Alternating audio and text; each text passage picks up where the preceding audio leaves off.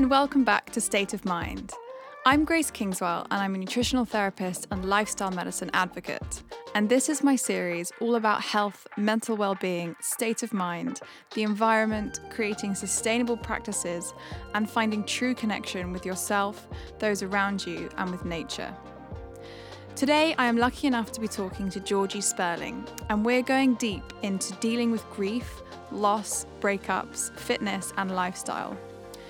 Georgie's journey to health began way back when she had a heart condition as a youngster and was told she'd never really be able to exercise. She completely disregarded her doctors and trained to be a PT and went hard for a few years, dancing, exercising, and doing multiple HIIT workouts a week. Unsurprisingly, she struck burnout and chronic fatigue, and having been bedridden for 3 months, she began slowly to rebuild her strength, but in a completely different way to how she'd gone about things before. More recently, Georgie has had a pretty tough time of it, and life has definitely dealt her a rough hand. We talk about how she's coped with the grief of losing one of her best friends in a terrible accident and suffering a breakup all in the space of a week. Georgie is a total inspiration, and I hope you get a lot from this episode. I'm going to take the time briefly now to talk about the ways that you can support this podcast. The first is by actually going and signing up to my mailing list on my website, gracekingswell.com. The second is by sharing a screenshot of this podcast to your social media and encouraging your friends to subscribe. And the third is by leaving 5 stars and a short written review via the podcast's app. Thank you so much for your continued support. It honestly means the world to me. And I'm still searching for that elusive sponsor, so if anyone has any thoughts, get in touch. Finally, this morning at 7 a.m, I hosted the first of many meetups at Parliament Hill Lido. So I've started this new community project called Nudge, and the idea is that a bunch of us meet every Wednesday to watch the sunrise over London from the top of Parliament Hill. We then go take a cold swim together in the Lido and hang out in the hot sauna before chatting, connecting, having a coffee and going about our day. All before 9 a.m. I'm really passionate about more people harnessing the amazing healing benefits of firstly light, and specifically the red spectrum light that we get mostly from sunrises and sunsets. Secondly, the power of cold water to also aid our circadian rhythms and boost our immune systems. And finally, connecting back to nature and taking some time out from the city. If all of this sounds like a bit of you, then I have a thriving WhatsApp group that I'd love you to be a part of. And also by signing up to my mailer, you'll also get all the info about Nudge. Because sometimes we all need a little nudge to do what's best for us. You can also follow along on Instagram at nudge_community. Okay, so on with the episode.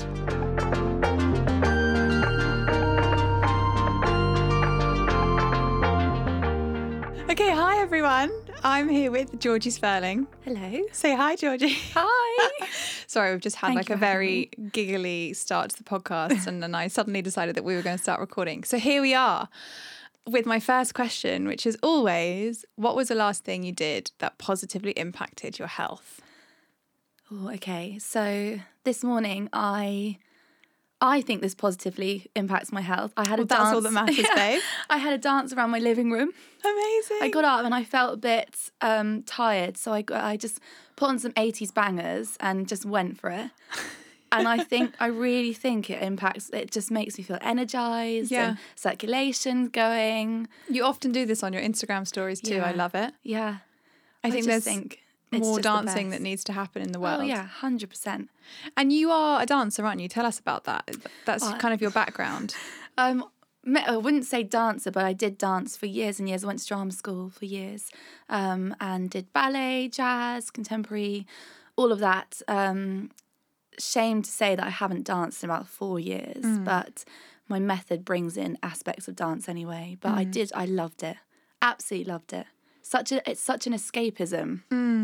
Yeah, and I think it makes you you have to be quite uninhibited. Is that the right word? You do. You have to sort of not give it. Yeah, it's fine. You can swear if you want to. She said what? No, you had to sort of let go, especially if you're dancing on your Instagram in your living room. Yeah, what kind of comments do you get back from those stories? People are like, this is great, or they're like, oh, she's a bit mad. A little bit of both. But I take mad as a compliment. Yeah. You don't want to be the same or boring or like normal, do you? No. So yeah, no, mostly positive though. Mostly positive. My friend Emily used to call it anxiety dance, so I'm kind of trying to continue that on. Yeah. And I love to dance. I'm not very good anymore, so I just do it anyway. Amazing. Yeah. So I wanted to kind of wind back the clocks a bit and ask you about you and where you've come from and the journey you've been on to basically get to where you are now, whether that's like health-wise or fitness-wise, you know, because you've got a pretty interesting story and I'd love for the listeners to hear it. Yeah. Oh gosh, where do I start? Okay. So I wasn't always into fitness. I wasn't really allowed to do much of it as a child. I had heart problems as a child, which meant that I couldn't. Well, I was advised not to take part in a lot of exercise at school. Okay. So I have sort of vivid memories of being left out of a lot of sport. But you know, as I said, coming sixth form as I was older, I got a bit fed up of being told what to do. Yeah, I can imagine. And sitting out of anything high impact or anything that was going to stress my body. So I started to dance, and that's where I sort of found my love of movement, and it was just instant. I just thought, why haven't I been doing this? Why? So sort of shoved two fingers up at the doctors. Yeah, and it probably made you feel really good as well. Yeah, it did. Mentally, mostly, it made me feel incredible and made me feel like I could be a part of something. Yeah. Which was really important. And then physically, it just gave me sort of, like I said, dancing was an outlet for me. Yeah. All this pent up like stress and trauma from my childhood just came out through dance. So that's amazing. Yeah. And I think, you know, those team sports and stuff that everyone does at school, although we don't really like them, I think they're probably quite formative, as you say, in the sense of like learning to be part of a team and to work with other people. And if you were being left out of that must have just been really sad growing up. Yeah, no, I remember it hit me hard then, but grateful now because I really appreciate movement in a different way to everyone else, I think. Yeah. So how did you go from learning to figure out that you could dance to, you know, becoming a personal trainer? And I mean, you must have been really putting two fingers up at your doctors by this point. Let's say they weren't too happy. No.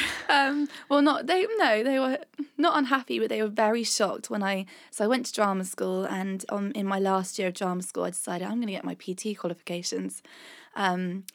And I walked into a gym in Chelsea and I said, you know, what do I do? And this guy who owned the gym said, you've got the right personality, go get your qualifications, you're hired. So I went to get my qualifications, went back to my cardiologist and said, oh yeah, I'm a PT now. And his face, honestly, priceless. Were you ever worried yourself, thinking, am I going to be pushing things too far? Am I going to end up back in hospital? Or did you? Not at that stage. I hit a bad health spell about 4.5 years ago, and that's when I got a little bit worried. But at that point, I was just so excited that I could be a PT because everyone else with my condition don't really exercise at all. Yeah. And I was sort of fitter than the normal person, let alone someone who has a different heart. Yeah. So, yeah, I was just buzzing at that point. Yeah. And then what happened about 4 years ago? So I got carried away. I was dancing every day at drama school. I was doing HIIT workouts a lot, so cardio, stressing my body out quite a lot. And I have very low oxygen sats, so the oxygen debt after cardio takes me a lot longer than everyone else. And I still to this day, there's no diagnosis, but one day I woke up at midnight and my face was sort of black and blue. I'd lost all my oxygen. Oh my God. Yeah, and then I hit chronic fatigue for 3 months. I think I was in bed, couldn't move. My oxygen was so low, and that's when I got really concerned about what I was doing, and obviously couldn't train for months, which was mentally very tough because I'd sort of built this like F you, I'm going to train. Yeah, and also a life and a career around it as well. You must have been thinking, oh, what am I going to do with myself now when I get through this? Like, Yeah. what's my career going to be? No, I wasn't in a great place, but I'm grateful for it now because I have created the GS method from it. I trained from my bedroom floor for a good 6 months and developed a way that I could strengthen my muscles but not stress my body out. I needed to keep my hormones down and at bay. Yeah. And not elevate that cortisol and all of that. Stress myself out like I did. I overtrained basically. Yeah. And my heart couldn't cope.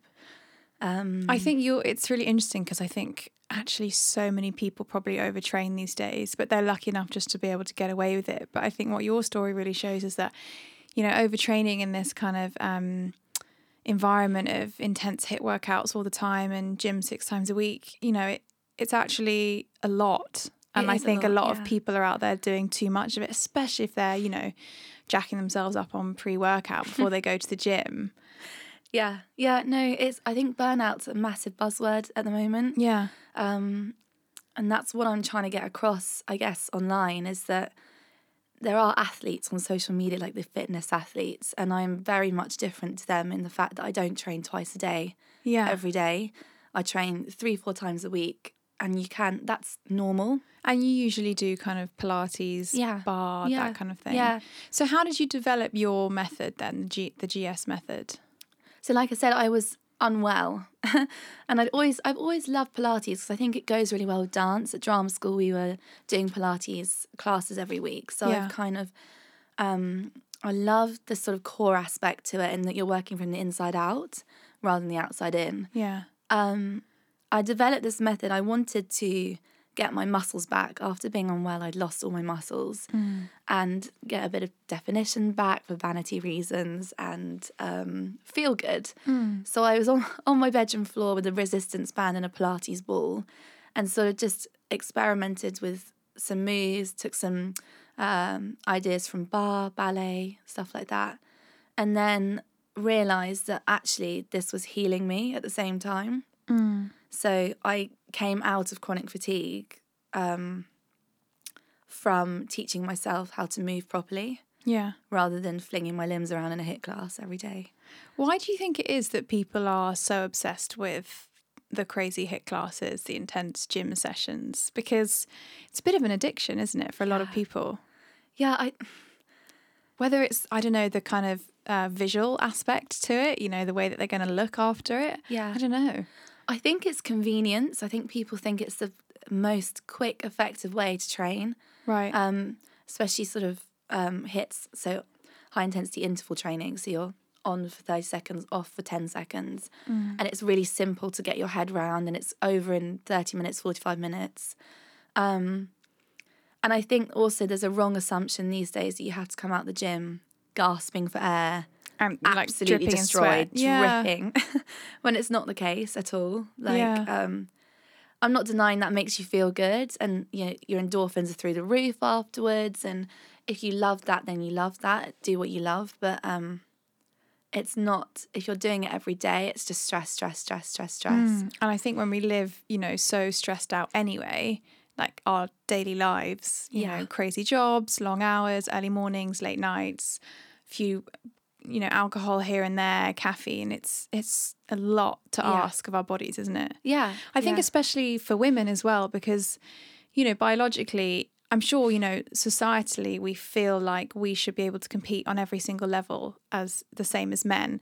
And, don't get me wrong, I'm a huge feminist, but there are times of the month where our hormones make us feel a lot more like we need to actually ground and, sit on the sofa, wrap ourselves up, that in that luteal phase before you get your period, your progesterone spikes and you feel a bit flat. And, it's not necessarily conducive to optimum health when you feel like that to go and push yourself through a HIIT workout. Go jump around. No.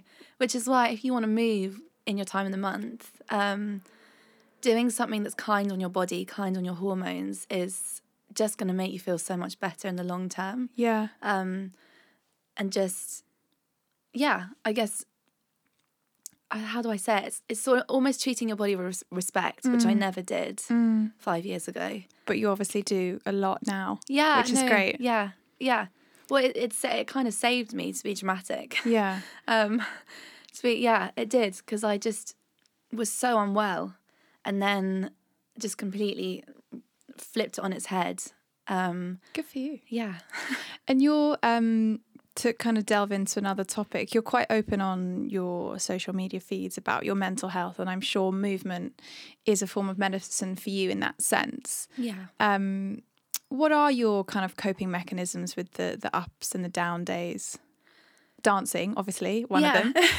But good music really helps. Like, I'm sure you know. Like, I guess with me, I know this probably is it's not very, very helpful, but from a child, I've had to learn to be quite resilient and tough through a lot of times in hospital and health setbacks growing up. To be able to sort of go against that, you tenacity is what my dad says. Yeah. Not that I'm advising everyone to push through what their doctors are telling them, or any mental health struggles that you have, but there is a point in being. It's the way you stand up after a fall that counts. Yeah. I've always remembered that. It's the way that you bounce back from it and can see positivity in things. Yeah. But yeah, like the more like sort of traumas that keep happening, especially recently, you find a like new perspective on little things like anxiety, and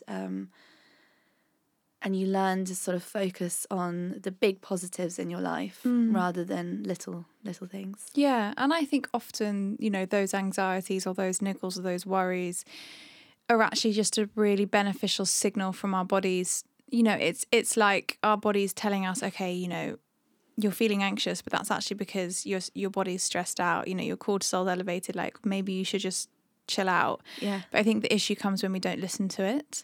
Yeah, it is listening to it, and it's also talking about it, whether it's to your mum, your dog, your friend. Like, it is verbalizing it. Yeah. Really does help. Has that been really helpful for you recently then, the kind of talking through stuff? Definitely, yeah. I never thought I'd be someone who would talk a lot on social media, but recently it has really helped. Yeah. And have you had a really lovely response from your followers in recent months? I'm sure they've been there for you and been supportive. And yeah, I mean, it's been a bit overwhelming. So I've sort of not read a lot of messages. Okay. But I guess that kind of would be almost, brings it all back, and is kind of a bit confronting at times, I guess. Yeah, I mean,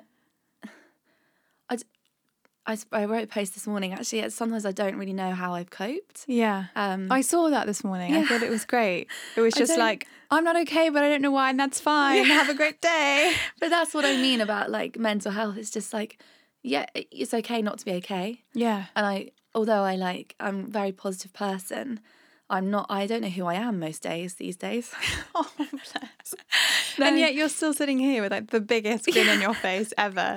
It's just how I'm programmed. Yeah. But I just, I think because it's been two types of different grief, that it's just, I've almost been, what's the animal? An ostrich. They bury their head in the sand. Oh yeah.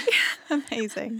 I think that's what I've done. And I don't know if it's a good thing or a bad thing, but my mum, I remember my mum, so when these two incidents happened within a week of each other, and I said to my mum, because I was at home, I couldn't work or anything, I said, I don't know if I'm going to get through this one. I really don't. And she was like, well, you have to. You've got no other option. And I had to. I know, like, what else is there? What else can you do, Yeah.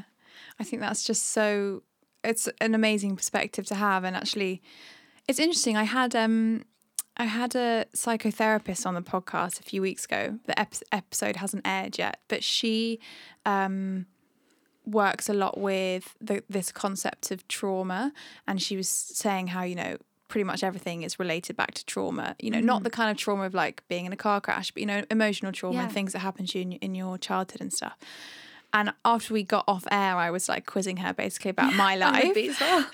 And I was like, okay, so this has happened to me. And I think that, I'm obviously like still exhibiting some sort of strange behavior relating to it and stuff. And she was saying how the first response of grief is shock. Like your body goes into shock, and actually during that time sometimes what you need is to not actually talk about it and not actually engage with it until that shock phase is worn off, and then you can actually kind of step back and say, okay, this has happened, I'm now kind of like fully in the room with it, and I'm going to deal with it in like these few ways. Yeah, no, I agree. Yeah, Totally because agree. it's really interesting. She was saying how, because when I came out of hospital when I was younger, I was offered some therapy sessions on the NHS, like a week after I, had this operation, and I just wasn't ready to talk to anyone, let alone a stranger in a like gross GP surgery off the King's Road, and it was like totally the wrong time for me. And actually, maybe now I would love to like talk to someone, but. It was kind of like, she was like, yeah, because you were in the shock phase. You didn't need to engage with it at that stage. I think another part of it, I waited a month until having therapy for these 2 incidents that have happened recently.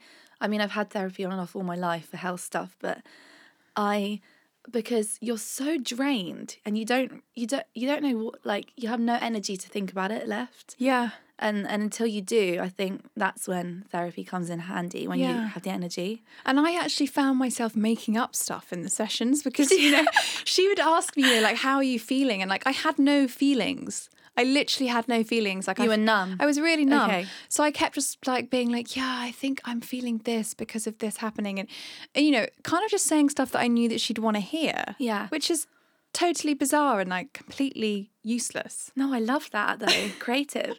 I swear my therapist is a wizard, because she just gets me to say things that I have no concept of before the session, and then it brings back memories from childhood that I haven't remembered for years and years and years. And she has this power to like bring it back up in me. That's amazing. Yeah, it freaks me out a lot. I think everyone in life could do with like, talking to someone. We've all got our stuff going on, haven't we? Yeah.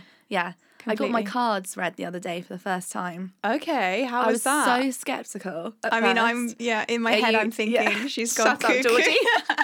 No, tell me. Trust me, I was willing to try anything at this point. Anyway, I absolutely loved it. Like, first I sat there and I was like, I'm just going to go with it, be open-minded, because I was skeptical. And Amy, a lovely, lovely Amy, she's a friend. She got me to ask a question. So I asked my question. She brought out these cards, and they related to me so much.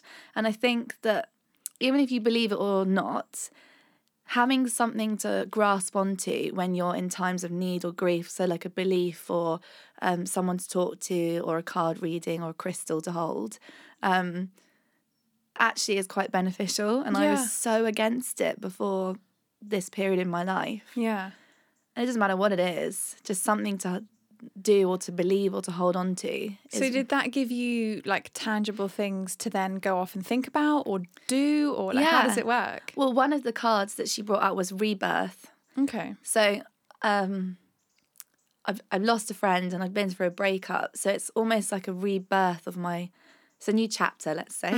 Yeah. You're redefining yourself without those people. And I sort of, in times of when I felt really low about the situation, have thought about that card, and it has helped. What's the new Georgie gonna be like? We'll have to wait and see. The big reveal. The same like mad nutter that she is. But it's something to hold on to, isn't it? Yeah. Something to think about. That's great.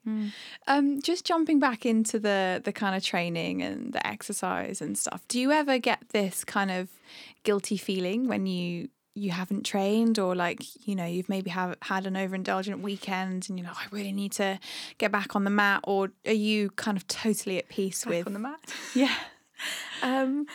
So I used to, like, all the time when I was doing a lot of HIIT and cardio, I got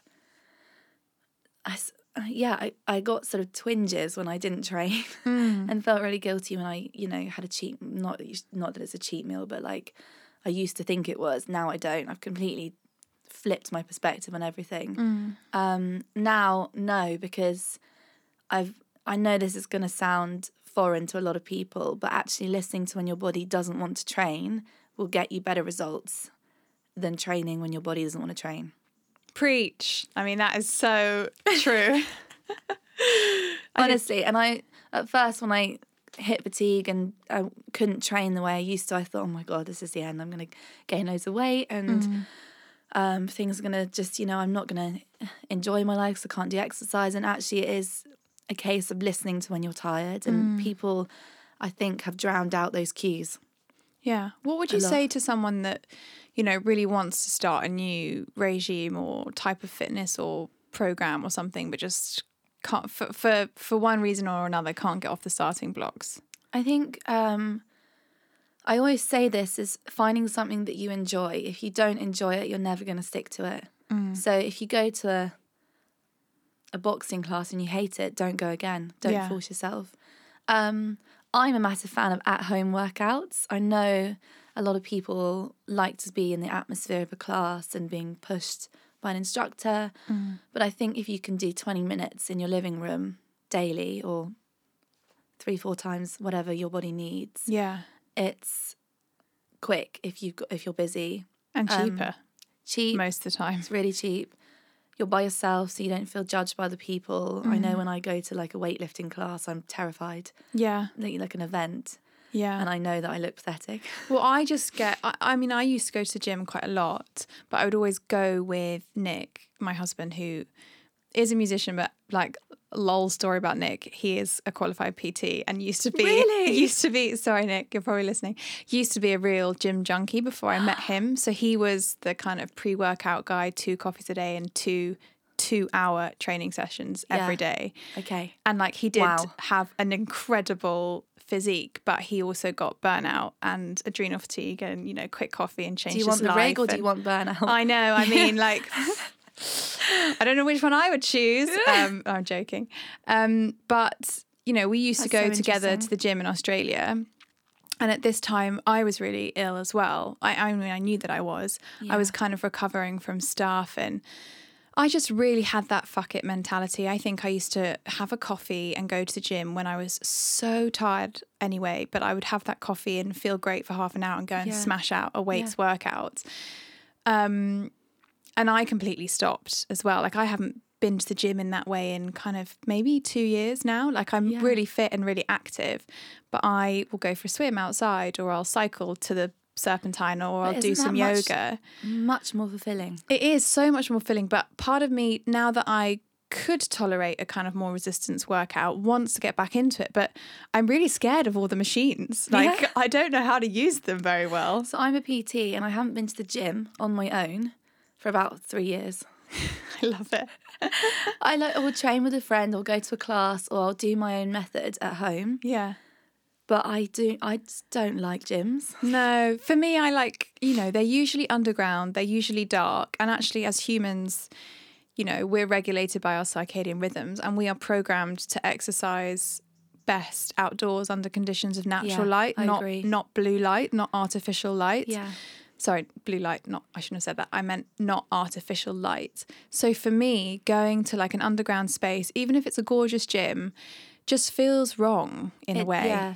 And I think for me, the big machinery is just, I don't get along with it. No, and it's usually just those gym heroes that are on it. Yeah. Like dropping the weights really loudly. And I'm just like, can you not? Yeah. Sorry. It's a real, it's ego central, isn't it? Yeah, and also worried that, someone's going to look at me and think, oh, well, she's using that wrong because I don't really know the correct technique. I would just be like, okay, it's a shame that it's come to that, hasn't it? Yeah. And I think it's in the world of sort of, there's been a craze recently, especially on social media, about very fit, like rippled abs, especially women who look just, credit to them, bloody hell, they work hard. Yeah. And well done for getting your body into that state. I could never do that. But no. It's from like, and I've been a PT for 7.5 years, and it's intimidating to look at someone with all these muscles in the gym, squatting twice their body weight, and I'm just like, whoa. I know. What am I doing? But also, like you say, that if you have that physique, it's your whole life. And for me personally, like there's so much more in my life that I care about. And me, it's my job. It's not my life. Yeah, totally. Yeah. Well, we've just upset lots of people that go to the gym, haven't we? Sorry, Go guys. to the gym if you like it. Yeah. Do you ever find it strange living your life through the lens of social media? And, you know, do you kind of, I mean, what is it like when do you kind of retreat when you feel like, I don't want to talk to people, I don't want to post to people? You know, do you find authentic connection on there, or do you feel like it's all a bit fake? I mean, how do you kind of, how do you cope with kind of, because the reason I love your profile and your stories is because I do think that you're one of these people that's very just normal. And actually, you might look at your stories and think she's not normal, but I think that's the great thing about it. But, you know, so much of it is a constructed reality, and so few people are kind of really real. Mm-hmm. What's my question here, Georgie? I mean, I get you. Yeah, I get you. Just what's it like, I guess? I always joke on Instagram. Well, it's not even a joke. It's real. I have a secret life that's off of Instagram. Yeah. I think people forget that, especially in the day of influencers. Yeah, and you know, how do you deal with all of the personal questions? Because I think for you especially, because you're in the fitness space and, you know, you have your own method, the GS method, in a way, your body and your physique is your marketing tool, because it's a visible way to show people the results that you've had with this method. But that must put you sometimes in not a compromising position, but, you know, whether you're getting positive feedback or negative feedback, or, you know, I know you have like a lot of questions about like, oh my God, where did you get your lips done? And all of this stuff. And you're just like, leave me alone. Yeah. Like, I am not a fake person. I know, this is the thing that it can be so wrong. Like, people can get it so wrong on Instagram. I'm a very natural person. Like, I hadn't had anything done. So it's frustrating, but also I kind of ignore it. Yeah. My body is a marketing tool. Like, I'm not going to lie about that. But only because I want to show to people that you don't have to follow these athletes, inverted commas, on Instagram that train twice a day, ridiculously hard for 2 to 3 hours a day to get results. It's just moving effectively and moving in a way that your body responds to well. And I think that I have never been so, let's say, defined since doing the GS method. I was never this defined when I was doing HIIT 6-7 times a week. Yeah. Do you find that, because like we were saying, you know, you are in a rather unique position where your physique is your marketing tool, do you find that that's quite an easy way to invite criticism in? I think I'm quite lucky. I don't get too much criticism. I get a lot of questions. And I understand that. I do. But it's more than that. I think my captions are more than the picture that I maybe put up. Yeah. I don't just put a picture of me up and leave it there. I think my captions are a lot more in depth about how I'm feeling. I think my story into fitness is really important also as a marketing tool for my GS method. Because I've come from a place where I couldn't really exercise. So I guess what I'm trying to say is I put myself on Instagram. It's not my entire life. Actually, 90% of my friends are just normal human beings. Yeah. And I prefer it that way. There are a lot of lovely, lovely people online, but I love my school friends, my uni friends. And that human to human connection that's, you know, physical when you're next to someone and you can actually touch them. Yeah. So, I think that everyone thinks that we're online 24/7 and I'm really not. But it is a marketing tool for my product at the end of the day. Yeah. Now, you're a real country girl at heart. I really am. You're always down in Cornwall, you're surfing, you're in the water. How do you deal with, you know, being in London all the time? And, you know, are you truly happy in the city? Do you feel like you need to escape? Are you going to move? What's next for I've always for threatened Georgie? to move. Yeah. I do. I won't be in London forever. I need cows and fields and surf. And, I have a dog. I got her 3 years ago, and dog therapy is a thing. It's a real thing. She's very cute. I vouch for it. Yeah, she is so cute. So it gets me outside every day. Not I want to be, but having a dog, you walk her every day and gets me in fresh air. Yeah. I'd much rather spend time in nature than I avoid getting the tube at all costs. I'd rather walk. I think I will move. I think I need to be on a beach. Yeah. She says. But can that be like a cold English beach, or are we talking a nice tropical one? I mean, I love the hot weather, so I think one day I'll have to move abroad. Ooh, that would be nice. Yeah, it would be nice. But I love London too.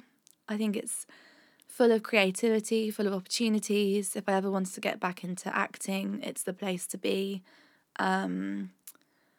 All my friends are here.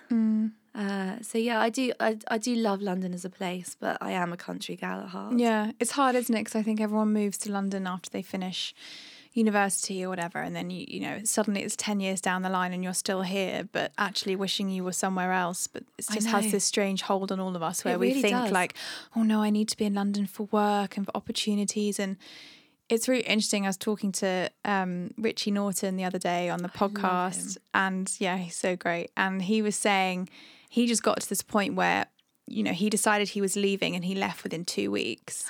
And you just make it work somewhere else. Yeah. You create the opportunities, you know, and it's not, of course, sometimes it doesn't work out. But if you really hustle, then, you know, he was saying he's got more work now in Wales than he ever had. Yeah, he's in Wales. God, that's a big move. Well, it is and it isn't. It's only, you know, 3.5 hours drive from West London. Yeah. So if you need to come up for a day. You want to move there, don't you?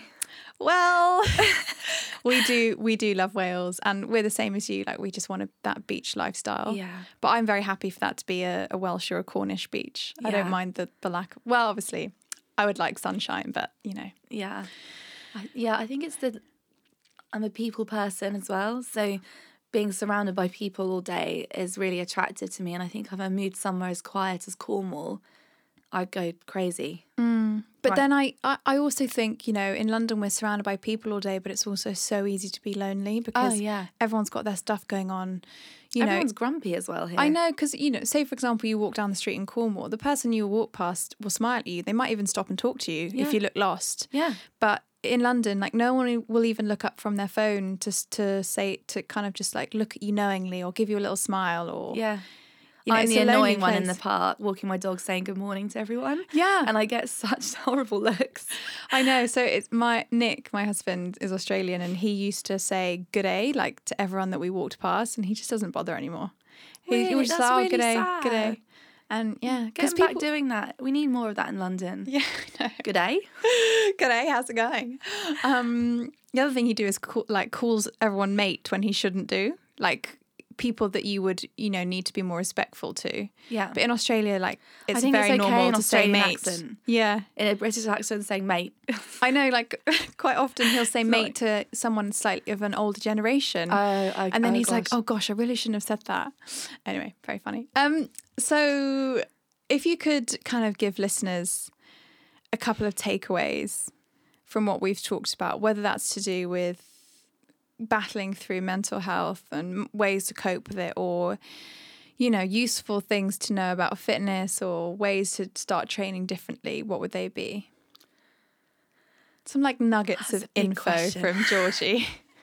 I think to not put pressure on yourself is a huge one for me. I used to put a lot of pressure on myself to train and to look a certain way as a dancer and to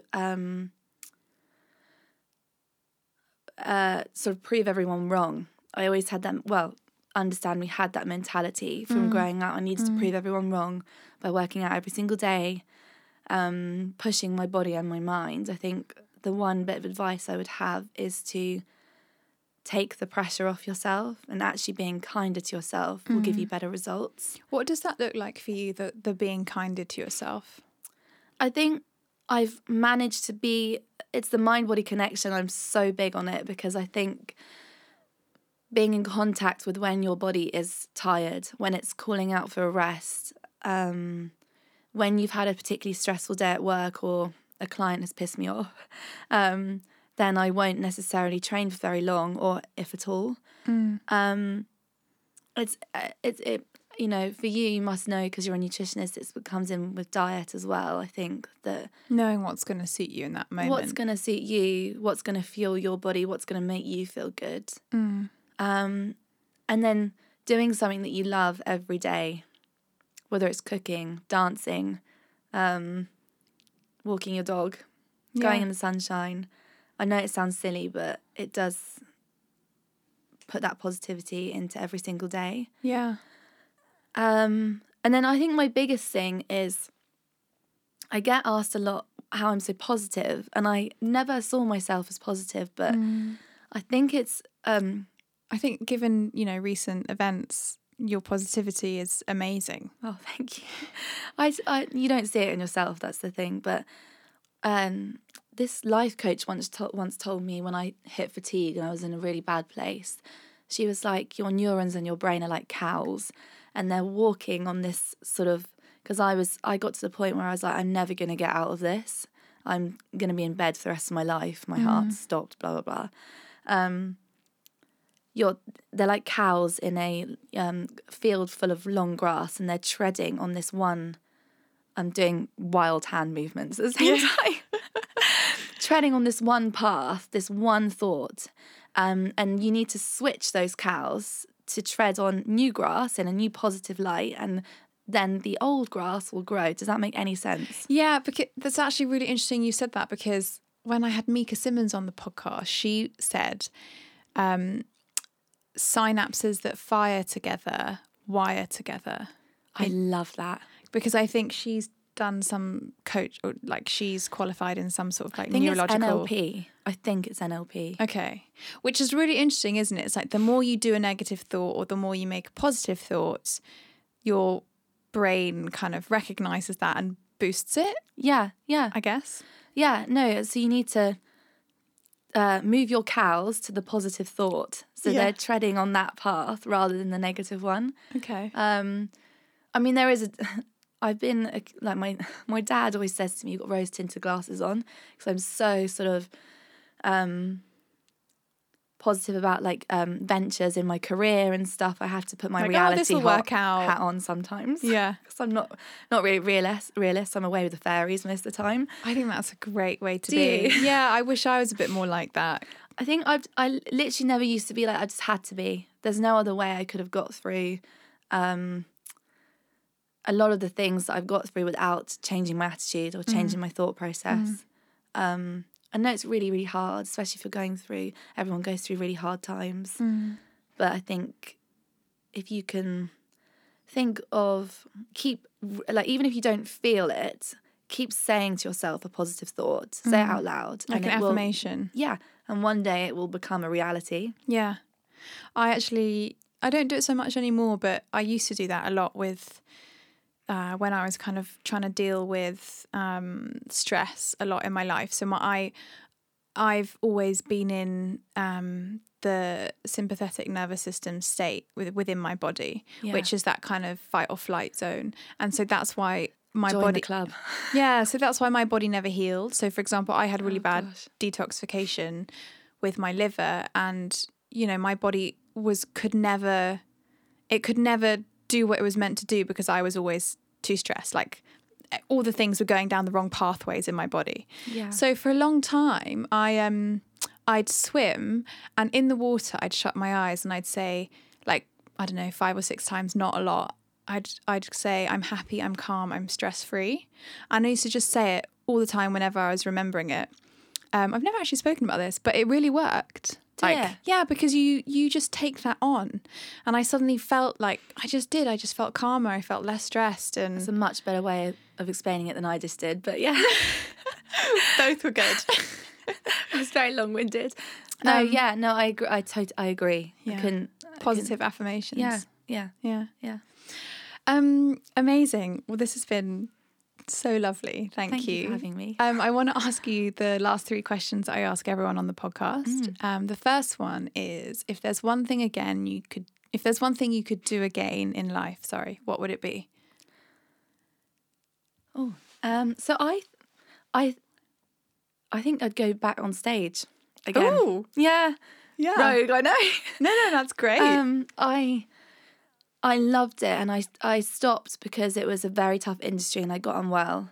And I think that one day I would love to explore that. My dream role is in Downton Abbey, so if anyone is listening from Downton Abbey. You know, the film's just come out, or I is know, I was about to come gutted out. I didn't hear about the audition, but anyway. Well, I think they've already got their characters, Yeah, I know, Georgie, but- you know. Yeah, I'll play Period, Lady Mary. yeah, I Thanks. Yeah. And if there's one thing you could change, what would it be? I would probably change destroying myself with HIIT workouts before I got on well. But actually saying that, if I did that, I wouldn't have created the GS method. So I don't know. It was a silly thing to do, but everyone makes mistakes, and good things come from mistakes. So yeah.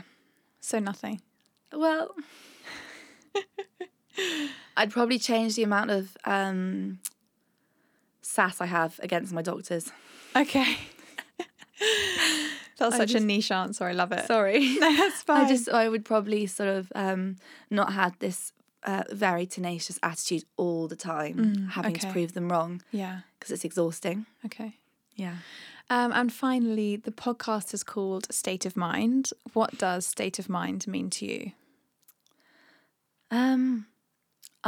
To me, I think state of mind means how we've spoken about it before, how you bounce back from a knock in your life and how you can change your attitude from that. We all go through really horrible stages in our life.